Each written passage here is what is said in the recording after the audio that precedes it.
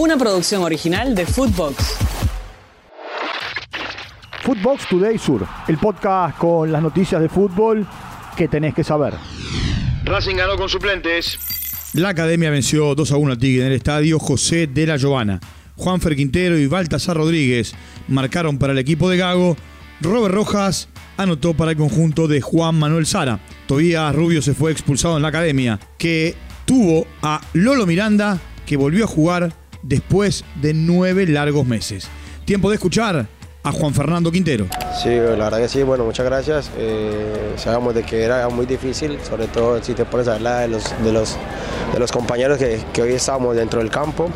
Eran jóvenes, pero bueno, creo que la personalidad, lo que están viviendo hoy en día es importante para lo que se viene y bueno, de cara a lo que va a ser el miércoles.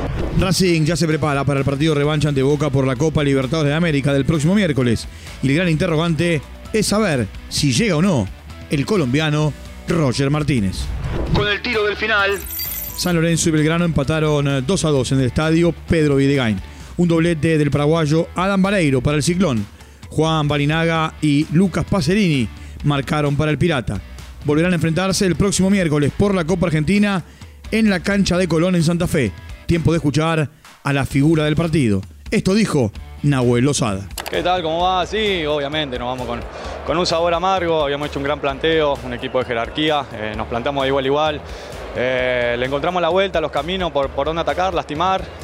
Si bien pudimos estar mejor en la definición, una mala fortuna nos juega una mala pasada, nos vamos al entretiempo 1-0 abajo y bueno, nada, renovar energía para salir el segundo tiempo. Por suerte lo pudimos dar vuelta, sostuvimos lo que pudimos y bueno, la mala fortuna, como te dije, te repito, a la última jugada nos empatan y bueno, creo que ellos se encuentran en un empate medio injusto, pero bueno, a seguir trabajando. otros resultados. Talleres le ganó en Córdoba a Huracán 2-1. Nahuel Bustos y Juan Rodríguez marcaron para el equipo tallarín. Matías Cócaro anotó para el Quemero. Julio Buffarini jugó su último partido en Talleres de Córdoba. Newell's le ganó por la mínima a Lanús en el estadio Marcelo Alberto Bielsa. El único gol del partido lo marcó Cristian Ferreira, con desvío en Cristian Lema. Fueron expulsados Ferreira en Newell's y el paraguayo Canale en Lanús. Mientras que en La Plata, Unión le ganó a Estudiantes 3-1. Alex Mayoma anotó para el conjunto de Domínguez. Joaquín Mosqueira y 2 goles de El Toro Morales para el equipo que conduce el Kili González. Justamente después del partido, el que habló fue el goleador Gonzalo Morales, que lleva 3 goles en 2 encuentros. Y la verdad que estoy muy contento de mi presente. Le doy siempre beso el escudo después de un gol porque fue el club que me abrió la puerta y confió en mí, así que nada, estoy muy contento por eso. De la mano de Messi. Inter Miami derrotó 2-0 a New York Red Bull con goles del paraguayo Diego Gómez y Lionel Messi. Diego Gómez, Tomás Avilés, Facundo Farías y Leo Campana, todos titulares. Messi jugó los últimos 32 minutos, mientras que Benjamín Krebaski ingresó faltando 20. El equipo del Tata Martino volverá a jugar el próximo miércoles por la fecha 29 de la MLS en condición de local ante Nashville. Escuchemos a Facundo Farías. Bien, la verdad que bueno, que no esperábamos un partido intenso. Creo que es un equipo que corre mucho, se demostró hoy.